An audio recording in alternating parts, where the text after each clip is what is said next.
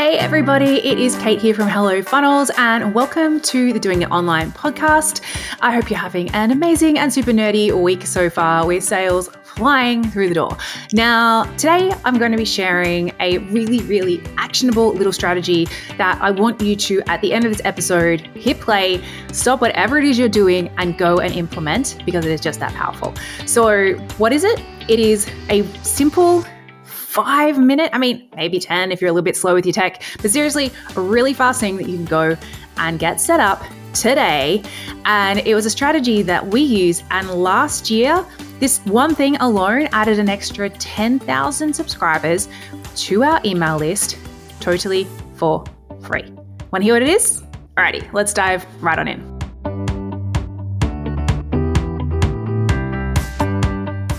Okay guys, as I mentioned, this is a really short, really actionable episode. So I am not going to waffle on, I'm going to dive right on in. And today, the strategy that I'm sharing is all about how to use exit pops. I'm assuming like 50% of you guys at least will be familiar with the term exit pop, but I bet you that most of you are not using them. So for those of you who are not familiar, an exit pop or an exit intent pop-up, as its full name, basically what it would get called if it was in trouble with its parents, is a pop-up that comes up, yes, on desktop, unfortunately, doesn't seem to work so well on the mobile, when someone is showing exit intent. So what that means is if someone grabs the mouse and scrolls like they're going to go up and close the tab or close the window, that is seen to be exit intent.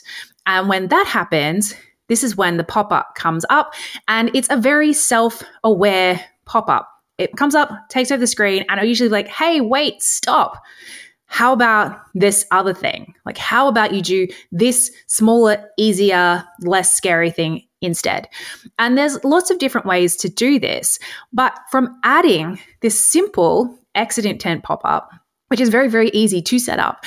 As I said, we added, and I didn't quite realize the number, but when I saw this number, I was like, holy cow, I'm going to have to go and do an episode on this. But we added 10,000 subscribers to our list last year. Like, that's how many people came through our exit pops. Actually came through just one exit pop. So we're going to go and add a bunch of these now, guys. It's that powerful, and it cost us nothing. So there's a couple of different types of exit pops that you can do. The one that we were using was on our self-liquidating offer. So we had a self-liquidating offer. We were running traffic to it. That offer was self-liquidating on its own. So the people were purchasing the $27 offer, and I was covering the cost of the ads. But then on top of that, we had an exit pop. And if you think about it, the people who were on that page, they had seen an ad which was talking about a particular outcome, particular benefit, and they knew that it was a paid offer. Like, all of our ads to a paid offer will say that it's a paid offer. They got there and they weren't quite getting across the line, but the fact that they had clicked on an ad for something that was paid about a specific type of topic, it meant that you can be pretty sure that that person, even though they don't purchase, they're still ticking all the boxes of your ideal client. So how can we get more of them to get onto our email list? And that's what we were doing with the exit pop. So what we did for this particular one was gave them a sample of the thing that they would otherwise have purchased. So the offer had a bunch of videos, bunch of worksheets, blah, blah, blah. And we're like, hey, would you just like to try the first worksheet for free? They didn't have to obviously put in a credit card. They didn't have to purchase, but they were still ticking those boxes of being ideal client, prepared to purchase. So you know that they're that more elevated level of buyer readiness. And it converted like gangbusters. We got probably more than double the amount of list building that we were doing with the exact same spend. But I know you're going, oh, but I don't have a self-liquidating offer, or as we call a mini or a micro offer. Well, that's fine, because we also started adding them to our freebies. So for one of our webinars, we had a masterclass that we were running as an evergreen masterclass, and people would click through. And as you do, sometimes you go, oh, but I'm not ready to watch it now. Or maybe it was a live webinar. We even added it to some live webinars. They're like, oh, that time doesn't suit me. So we did an exit pop that said, hey, can't watch it right now, or time no good. Pop your email in here. We'll send you a link to the replay and you can watch it later. And again, we got really high uptake. So it's just about thinking about what could be the thing that they are pausing over. They've come to that page. Usually, like, people don't normally just stumble across a lead magnet page or a landing page or whatever. Like it's normally they've seen an ad or you've talked about it on social, or maybe they've read a blog post and had a link to it. Like they're usually going there half sold, ready to go. And then they get there and it's too hard, or I've got to go pick up the kids, someone's at the door. There's always going to be things that make people drop off. That's fine. That's life. But those people were there because they wanted it. So what could you give them as an easier, again, yes, to get them to take that next step?